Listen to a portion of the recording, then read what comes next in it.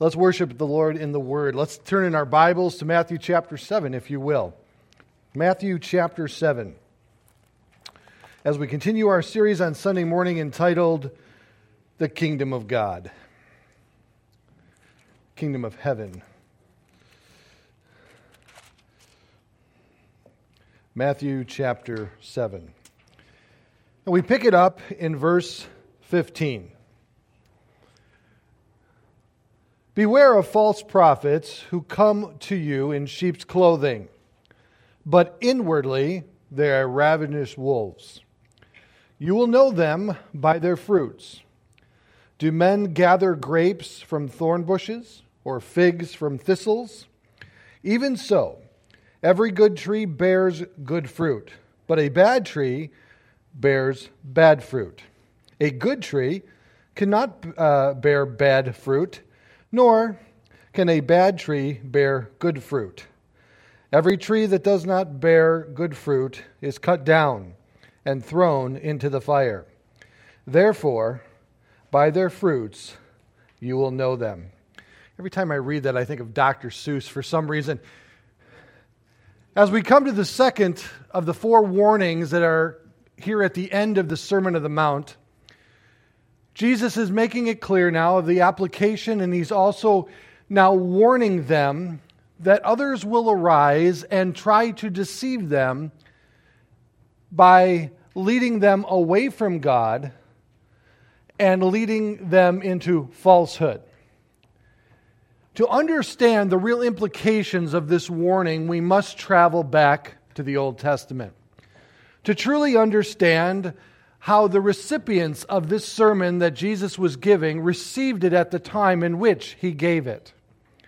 It will also allow us to know and to understand what exactly bad fruit looks like, that we may identify it. Let's travel back, if you will, in your Bibles to the book of Deuteronomy, and let's begin in Deuteronomy chapter 18. Deuteronomy chapter 18.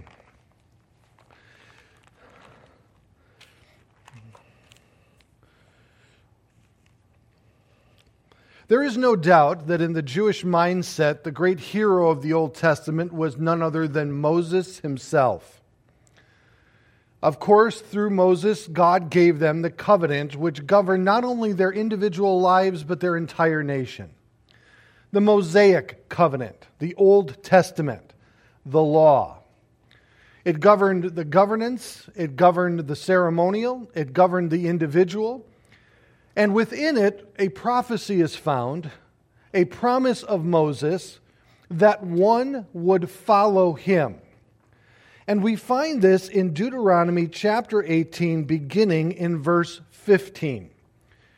And this is a prophecy that was key to the understanding of the coming Messiah in the minds of the religious leaders, that is, the scribes and the Pharisees, to allow them to identify the Messiah and who was to come. And Moses says to us in Deuteronomy, he says, "The Lord your God," verse 15, "will raise up for you a prophet like me from your midst, from your brethren. Him you shall hear. According to all you desired of the Lord your God in Horeb, in the day of your assembly, saying, Let me not hear again the voice of the Lord my God, nor let me see this great fire any more, lest I die. And the Lord said to me, What they have spoken is good. I will raise up for them a prophet like you from among their brethren, and will put in my words in his mouth, and he shall speak to them, and I command him. All that I command him, In verse 19, "And it shall be that whoever will not hear my words, which he will speak in my name, I will inquire it of him." This prediction, this prophecy, speaks of one coming, and Moses calls him a prophet, but we know that, of course, Jesus was much more than that. But the idea of the prophet in the Old Testament meant that this individual had the authority to speak on behalf of God the Father. And here clearly, God the Father says to those who are reading this, saying this to Moses to allow him to convey it to you and I today, that he himself will put his words within the mouth of this individual. And all must hear. And those who do not hear will be held accountable. Now, he also promises here within this prophecy the true fulfillment of Jesus' first coming, the death and sacrifice and atonement for the sins of the world. When the children of Israel made their way through the wilderness and found themselves in Horeb at Mount Sinai, they discovered that the holiness of God was before them. And they were unable to approach God. They were unable to come into God's presence due to His holiness. And He forbade anyone to come near the foot of the mountain. And there was this degree of separation. There was this knowing that they had sinned before their God, and their God was perfect and could not have that sin before Him. So God said it was good that they realized this fact. But He says that He will send one that will bridge that gap, one who will fulfill all that God has desired to fulfill through the coming Messiah. Bridging that gap of sin, allowing us to once again enter into a relationship with God the Father through Jesus Christ. The only mediator between man and God. The one and only one that is able to provide for us a way to redemption. To bridge this gulf, this divide between fallen man and holy God, this individual would do just that. Now, Moses says something very interesting here in this text. He says that the prophet will be like him. What was unique about Moses? For we know that many prophets came after Moses. Of course, Ezekiel and Daniel and Jeremiah and Isaiah and Zechariah and the rest of the band. They all came after Moses. So what was unique about this one coming that was going to require the heedance of each and every one who heard him? Well, that uniqueness is actually found in the book of the book of Numbers. If you turn there with me, Numbers chapter 12, verses 6 through 8. There was a uniqueness between Moses and God, a uniqueness that the other prophets did not have. And that uniqueness is found here. In verse 6 of chapter 12 of the book of Numbers, and then he said, "Hear now my words. If there is a prophet among you, I, the Lord, make myself known to him in a vision. I speak to him in a dream. But not so with my servant Moses, for he is faithful in all my house, and I speak with him face to face, even plainly, and not in dark sayings. And he sees the form of the Lord. Why then were you not afraid to speak against my servant Moses?" Moses held this unique position that what he received from the Lord, he received directly, face to face. The only time that we see this spoken of concerning a prophet of God. The one who comes after Moses, who will fulfill the prophecy of Deuteronomy chapter 18, is one who, like Moses, received directly from the Father face to face, and that was fulfilled in the person of Jesus Christ. Being with God the Father from the very beginning. Jesus was never created. He is the second head of the Trinity. He is God. And Peter made this abundantly clear in Acts chapter 3. If you'll turn there with me, and I apologize for having you flip today, but I felt that your fingers needed exercise. With all of the quarantine going on, we need some movement. In Acts chapter 3, verses 22 and 23, it is clearly stated that Jesus Christ was the fulfillment of this prophecy. In verse 22, chapter 3 of the book of Acts, "For Moses truly said to the Father, 'The Lord your God will raise up for you a prophet like me from your brethren, in whom you shall hear in all things whatever he has to say to you.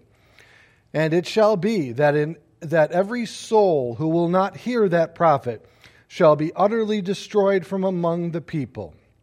And so, Jesus is now directly identified in chapter 3 of the book of Acts as the fulfillment of that prophecy. But throughout the Old Testament, the nation of Israel was plagued with false prophets. As Ezekiel stated, individuals speaking from their own heart, for their own good and for their own means. Individuals that sold their service to tell kings what they wanted to hear rather than what they needed to hear. And Jesus knew that the Jewish people would be inundated. In fact, we have recorded for us in the book of Acts 2 individuals, Thaddeus and Bar-Jesus, who both were false prophets who arose during the time after the ascension, during the time of the apostles on the earth, who drew men and women away from God, predicted things that did not come to pass. And we are warned of the detriment that they actually inflicted upon the nation of Israel. But the Bible goes one step farther. It tells us that false prophets in the last day will arise, climaxing in the person of the Antichrist, to be preceded by the false prophet, to parallel and to mimic the manner in which the way of Jesus was prepared by John the Baptist. So the false prophet will prepare the way for the Antichrist. And the Antichrist will then precede him. And the whole world will come under the deception of the Antichrist. But Jesus said, "Beware of false prophets." Let's go back to Matthew chapter 7, verse 15. The word beware not only holds a warning, but it actually is written to us to provoke us into action. We should be looking for false prophets, to be aware of them, to notice them, to identify them. Because, as we will discover in the latter portion of verse 15, though they may appear to be as sheep, but inwardly they're ravenous wolves. Satan, whenever he comes against the church, he does so in one of two ways. He comes against the church from the outside, where the secular world will persecute the church, try to stop that momentum in which God is carrying the church through the power of the Spirit. But when that fails, Satan doesn't leave it there. He then tries to destroy the work of God from the inside. This is why Paul the Apostle, when he was in Acts chapter 20 in the city of Ephesus, warned the elders of Ephesus, "Know that when I leave, wolves will appear amongst you in sheep's clothing." He told them that the attack would come from the inside out. And therefore we must be aware. Jude warns us that certain men crept in unnoticed amongst the church for the purpose of deceiving the church, stumbling the church, setting the church to derail. We must be aware, and I believe that as we get closer to the return of Jesus Christ, we must be more aware. We must be discerning individuals, and there's only one way to become a discerning individual, and that is by knowing the truth, knowing the Word of God. The Word of God will equip you. It will allow you to discern right from wrong, truth from error, and so forth. Now, there are many things as Christians that we can agree to disagree upon and still remain in fellowship with one another. We're not all going to agree on the exact same things, on the exact same subjects. But those areas that we are at liberty to disagree must not clearly contradict the Scripture. It must clearly not contradict the doctrine and of the identity of Jesus Christ. For example, the fact that He was God. The deity of Jesus Christ would be something that would separate us from those who may not acknowledge that. When it comes to character and morality, those who succumb to the world and say that the world's standard for morality is acceptable for the Christian and the biblical standard is no longer applicable to us today, those are individuals that we would have to disagree with. But there may be other brothers and sisters who believe that the gifts of the Spirit are no longer in operation in the church today. And I may feel the other way, that they are still in operation for the edification of the brethren. That's something that we can agree to disagree upon. But there will come false teachers and false prophets. And we see more and more now, heading over to the theological bastion of truth, YouTube, we find and discover that everyone now has a platform to share the dreams that they've had, the prophecies that they've been given, and then when those dreams and prophecies do not come to fruition the way they said they would, they just remove the video from YouTube. And we're going to talk more about that in just a minute. But the question then becomes, how shall we know? How shall we know?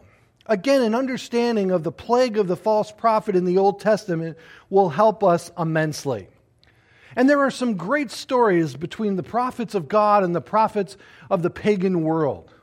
One of my favorite is the one of Elijah. In 1 Kings 18, when he goes against the prophets of Baal, 400 of them, trying to prove and display that the God in whom they serve is the one true God. So they decide to go up on two different mountains. I'm sure you're familiar with the story. And whichever one the God of those prophets hear their plea and light the sacrificial fire, that one will be the one who is the one true God. So Elijah, and you got to love Elijah. I think he's from Chicago. I really do. He's like, okay, you go do your thing, you 400, go up on your mountain, build your little fire, take some sticks with you. And once they get up there, they have to then get their God's attention. So they're wailing and crying and cutting themselves, the Bible says, in hopes to allure their God to their attention. And they begin to mourn and so forth. And then Elijah does what every good Christian was. He eggs them on. He trash talks them from the other mountain. Hey, is your God sleeping? And there's even the Hebrew, and excuse me, is your God in the bathroom that he can't come out and light the fire? And of course, you know the story. Elijah just called up to God, and of course, the sacrificial area was lit. And it showed that God was the one true God. But there's another story in chapter 22 of Kings that I love also. It's a conversation between Ahab and Jehoshaphat. And they want to take back from Aram the city of Ramoth Gilead. And so they want to inquire of God if they are meant to do so or not, or will they be defeated, or will they be victorious in their endeavor. And so these hundreds of prophets are gathered, and they all say, go for it. But that wasn't setting to the king. He wanted to know for sure. This is one of the occasions, I should say, that Israel and Judah was getting along with one another. They said to themselves, is there a prophet left from the one true God that we can inquire of? And I love what Ahab says. Yeah, there's one, Micaiah, but I don't consult him anymore because every single time I do, he doesn't tell me what I want to hear. He tells me what I need to hear. Oh, he says something bad, so I don't even consult the guy anymore. And sure enough, that's the one in whom they call then to consult and to proceed. But they were riddled with false prophets. When it comes to the book of Jeremiah, the one lonely voice crying out to the people that we must repent, he was drowned out by a chorus of false prophets who were saying, peace, peace, everything's good, we don't have to do anything, everything's great. And over again, the people were stumbled by these false prophets. And Ezekiel tells us that they prophesy not from the Lord, but from their own heart, speaking their own words and not the words of the Lord. But then that brings us back to our text in Matthew's Gospel. How then shall we know the true from the false? Well, Jesus here gives us what I believe was a common proverbial saying at that time. And he brings new understanding and definition to it. He says, first of all, understand that they're going to come in like sheep. They're going to look like one of us, but inwardly they are not of us at all. They are ravishing wolves. Now, shepherds at that time would often bring their sheep to a lowland to allow them to graze and so forth, and then they would go up onto the side of the mountain and be able then to look down from an aerial view of the entire pasture, and of course the sheep there, his flock within it. Now, from that distance, a wolf in that area of the world at that time had very similar colors to that of a sheep. And so it was difficult to see until the wolf turned. The wolf would often sneak into the middle of the sheep and then lay there. According to those who are shepherd experts, I live in Schaumburg. I know nothing about shepherding. So I have to take the words of the experts. But that being said, it wasn't until the wolf turned on the sheep that the shepherd could then see that it was a wolf amongst them. And so this is the imagery that Jesus is pulling forward to help people identify, to know that there is a serious concern amongst these false prophets. But then, in verse 16, he goes on to say, you will know them by their fruits. And then he goes on to illustrate that by saying, do men gather grapes from thorn bushes or figs from thistles? I said to myself, well, what do the fruit actually look like? Again, growing up in the suburbs of Chicago, I am not an agricultural guy. We have individuals in the church who are farmers, and they can tell if it's corn or a tomato grown before the produce is even produced. I wouldn't know one from the other. For me, they all look like dandelions until they tell me otherwise. But there were two distinct qualities that they, as the original hearers, would have identified as fruit in which they could look for that would be bad. Now, he's stating that which the prophet produces, that which comes from his heart. So the mouth speaks. But what were those two identifying aspects? One is found back in Deuteronomy 13. And that is that the false prophet would lead them away from the one true God, number one. That the false prophet would lead them away from the one true God into other things, whatever that may be. The second is found in Deuteronomy 18. And that is that the prophet would predict something, and if it did not come to pass, God says that that prophet must then be dealt with harshly, stoned to death, for the false prophet in which he has brought forward. God says that if they prophesy something and it does not come to pass, and they do so in my name, I hold them accountable for whatever I state for my prophet to say that will happen, will happen.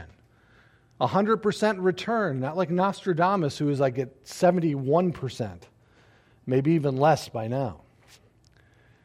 But these were the two characteristics.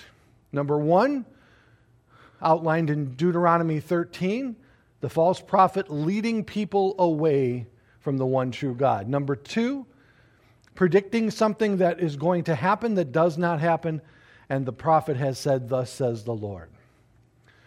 That is the bad fruit that they would have looked for to discover if these prophets are true or not. Now, let us understand that what is at stake here is truly identifying Jesus as the prophet in whom Moses spoke of. To help those who were witnessing what was happening in front of them through the life of Jesus, and to qualify the words in which he spoke, Jesus, in every occasion, identified himself with the prophetic fulfillment of Deuteronomy 18, the prediction of Moses. This is why they came after Jesus, continuously calling him a false prophet. The religious leaders wanted to put that upon his neck as a yoke to have the people, the populace, dismiss his words, dismiss his actions. But of course, they were incapable of doing so. Of course, all of this came to a head when the Romans hung the sign at the head of the cross saying King of Kings, King of the Jews, I should say. And Jesus wanted them to know who he was.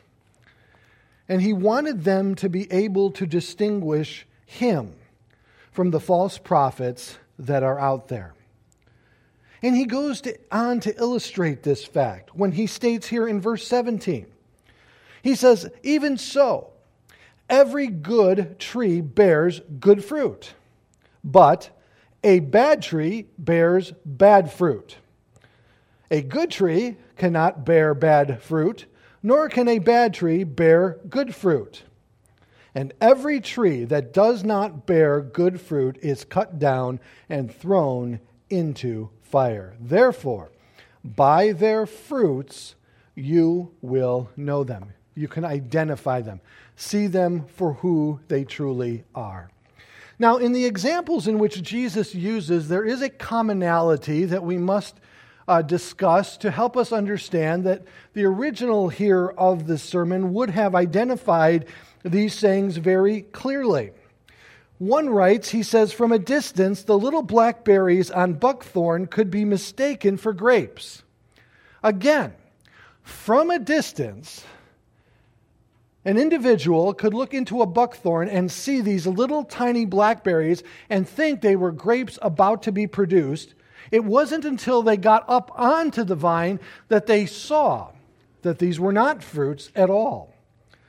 And the flowers on certain thistle trees might deceive one into thinking figs were about to grow. So there's a deception wrapped in all of this. These individuals would have identified those sayings and they would have thought of those illustrations and realized that unless we scrutinize to a certain degree, we may be mistaken in the identity of the individual himself. Now, Luke adds in Luke 6:45, when he writes and says, "A good man out of the good treasures of his heart bring forth good. An evil man out of the evil treasures of his heart bring forth evil. For out of the abundance of the heart, his mouth speaks." These false prophets, individuals that, number one, are to lead people astray, and number two, predict things on behalf of God that do not come to pass, and therefore confusing and stumbling the individuals who have received these and heard these things. As Christianity went throughout the entire world, the office of prophet changed.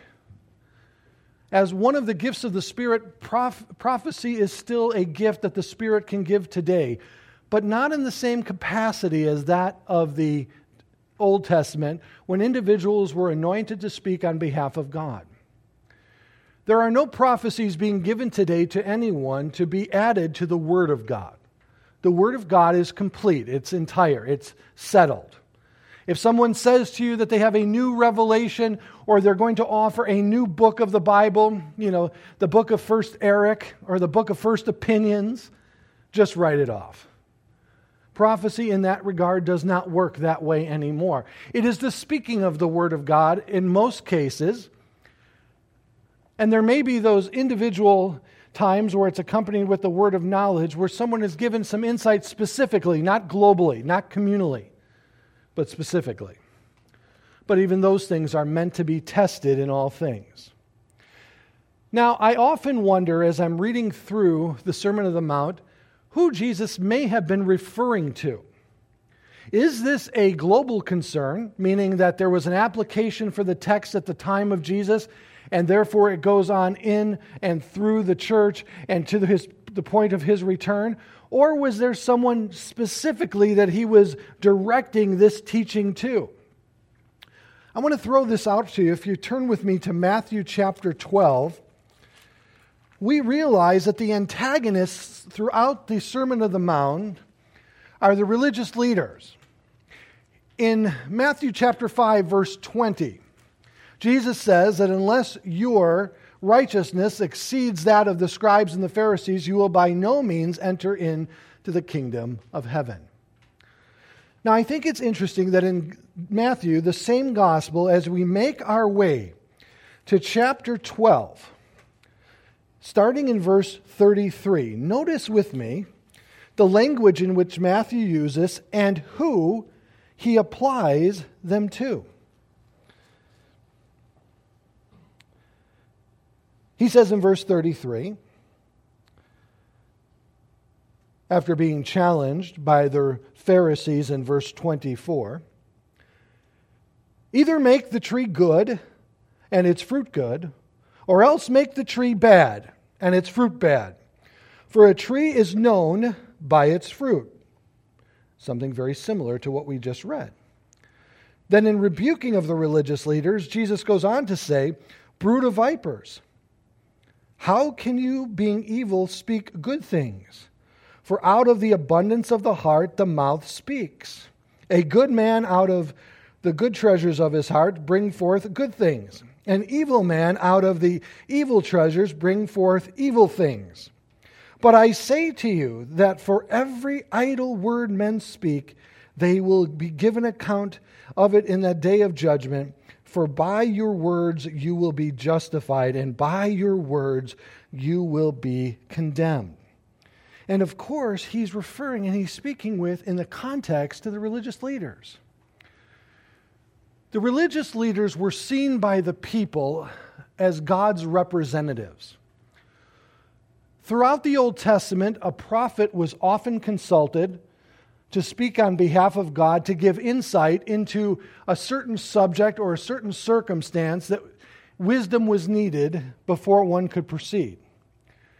By the time the religious leaders came into play during the first coming of Jesus Christ, there was a 400-year period of silence between Malachi and Matthew, where a prophet had not emerged in Israel during that entire time. Though the events of that time is found in Daniel chapter 11. However, though, because of the silence and because of the lack of prophetic activity, the religious leaders, in the eyes of the people, assumed a role as if they were the instruments speaking on behalf of God.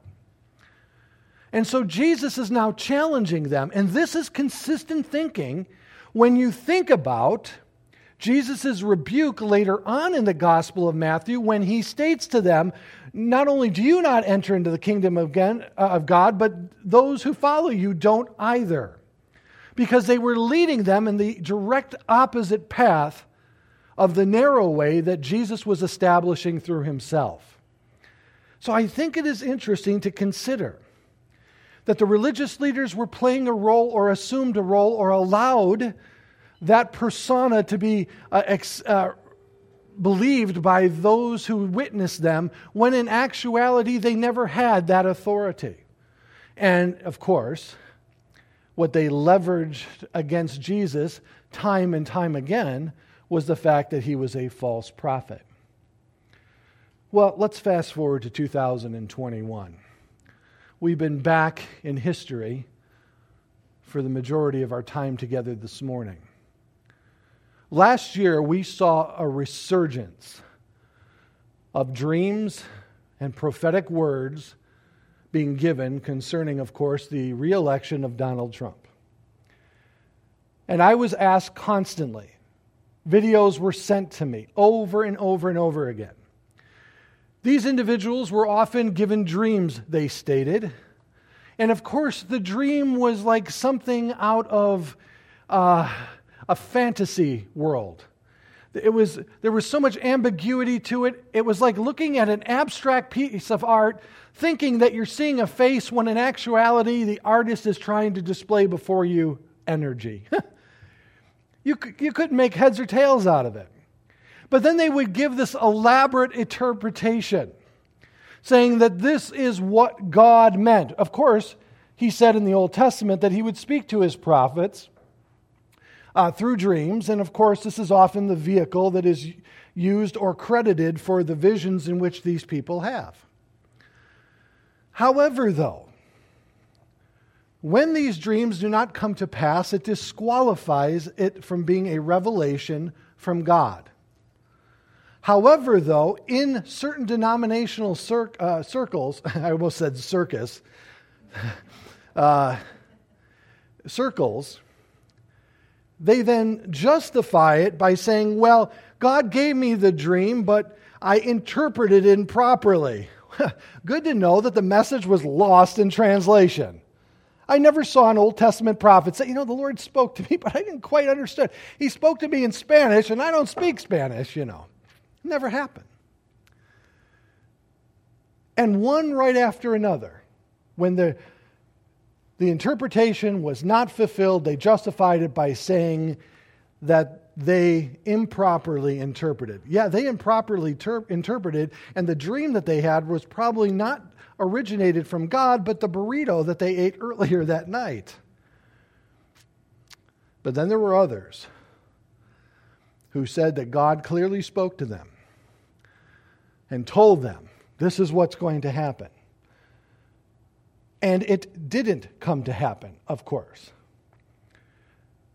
And then they begin their campaign of justifying their actions, one right after another. My favorite justification is the fact that the reason the prophecy was not fulfilled is because we all didn't believe it together. Isn't that great? Oh, darn it, it's my fault, because I didn't believe it. God never worked that way through the prophets. Never. It never was a conditional prophecy made, therefore having to be received and then being fulfilled. The second was the fact that they would say that they were simply wrong and they simply needed to repent. But I looked on their church's website and I didn't see the stoning scheduled anytime after that. But here's what really concerned me. It would be one thing if these YouTube videos were posted and nobody watched them, but many of them had over 1 million views. People looking for answers, people looking to God, people looking for insight and revelation. I can't imagine the number of people who have believed these things because they weren't discerning, they didn't realize that God didn't work that way, and then were gravely disappointed in the lack of its fulfillment. It's tragic to me. And the one thing that I found common in all of these false prophecies and false prophets is this: nobody wanted to take responsibility for what they had done. And it was tragic. It was absolutely tragic. So if you don't know where I stand on the issue, maybe you do now. Peter tells us, though, that what we are going to have to be concerned with is no longer the emergence of false prophets such as that, but even more detrimental to the church will be false teachers. False teachers. He warns us in 2 Peter chapter 2, 1 through 3. I'll read a couple of the verses for you. But there were also false prophets among the people, even as there will be false teachers among you, who will secretly bring in destructive heresies, even to the point of denying the Lord who bought them, and bring on themselves swift destruction. And many will follow their destructive ways, because of whom the way of truth will be blasphemed. By covetousness they will exploit you with deceptive words. For a long time their judgment has not been idle, and their destruction has not been slumber. Jude warned us that these men would creep in unnoticed. In fact, at the beginning of his letter, he begins by saying this: "Beloved, while I was very diligent to write to you concerning our common salvation, I found it necessary to write you, exhorting you to contend earnestly for the faith, which was once for all delivered to the saints. For certain men have crept in unnoticed, who long ago were marked out for this condemnation. Ungodly men, who turn the grace of our God into lewdness, and deny the only Lord God and our Lord Jesus Christ." John warns us in 1 John 4:1. He says, "Beloved, do not believe every spirit, but test the spirits, whether they are of God, because many false prophets have gone out into the world." Well, how do we do so? We discover the error of the teaching, we discover the false nature of the prophet by knowing the truth. On your lap, your Bible, reading it from Genesis to Revelation, will equip you to know truth from error. It will allow you to see the lie from the truth. And it would allow you to therefore avoid the pitfalls and stumblings that these lies can bring about in your Christian life. We have to understand that not everyone who calls themselves a Christian, not everyone who teaches the Bible, is necessarily doing so accurately. And I am not saying for a moment that we are the only ones. That's not true at all. But what I am saying to you, that as an individual attending this church, I encourage you, like Paul encouraged the Bereans, to always go back into the Word of God and to make sure that what we are saying is accurate and in accordance with Scripture. So we do not get off that beaten path, that we do not slide into error. Because as John then further warned us, he said the spirit of Antichrist is already here. And the ultimate deception will come in the last days as the Antichrist will deceive the entire world. So Jesus warns us from the very beginning. Beware of false prophets. Because the prophet in whom Moses had spoken of has come. Jesus Christ, the Son of God, has come into this world. And for God so loved the world that he gave his only begotten Son, that whomsoever shall believe in him shall not perish but have everlasting life. We now more than ever need to be discerning Christians. Not critical, not judgmental, discerning, knowing right from wrong. The Bible also tells us clearly that one of the things that will inhibit that discernment is immaturity. Not growing up in the Word of God, but staying in an arrested state of growth, staying in an adolescent's position in my Christian faith, not knowing the Word of God, and therefore succumbing to the lies in which are presented. Hebrew tells us that very clearly. So let us be aware. Let us be discerning Christians now more than ever. On our youth groups on Friday night, one of the challenges that Dina and I have had to try to overcome is the realization that the individuals there on those evenings are being bombarded with thousands of voices constantly. They are being berated with information each and every day through their handheld device. Today, instead of going to the library and researching a subject, we use Google, don't we? And of course, the first 5 websites must be right.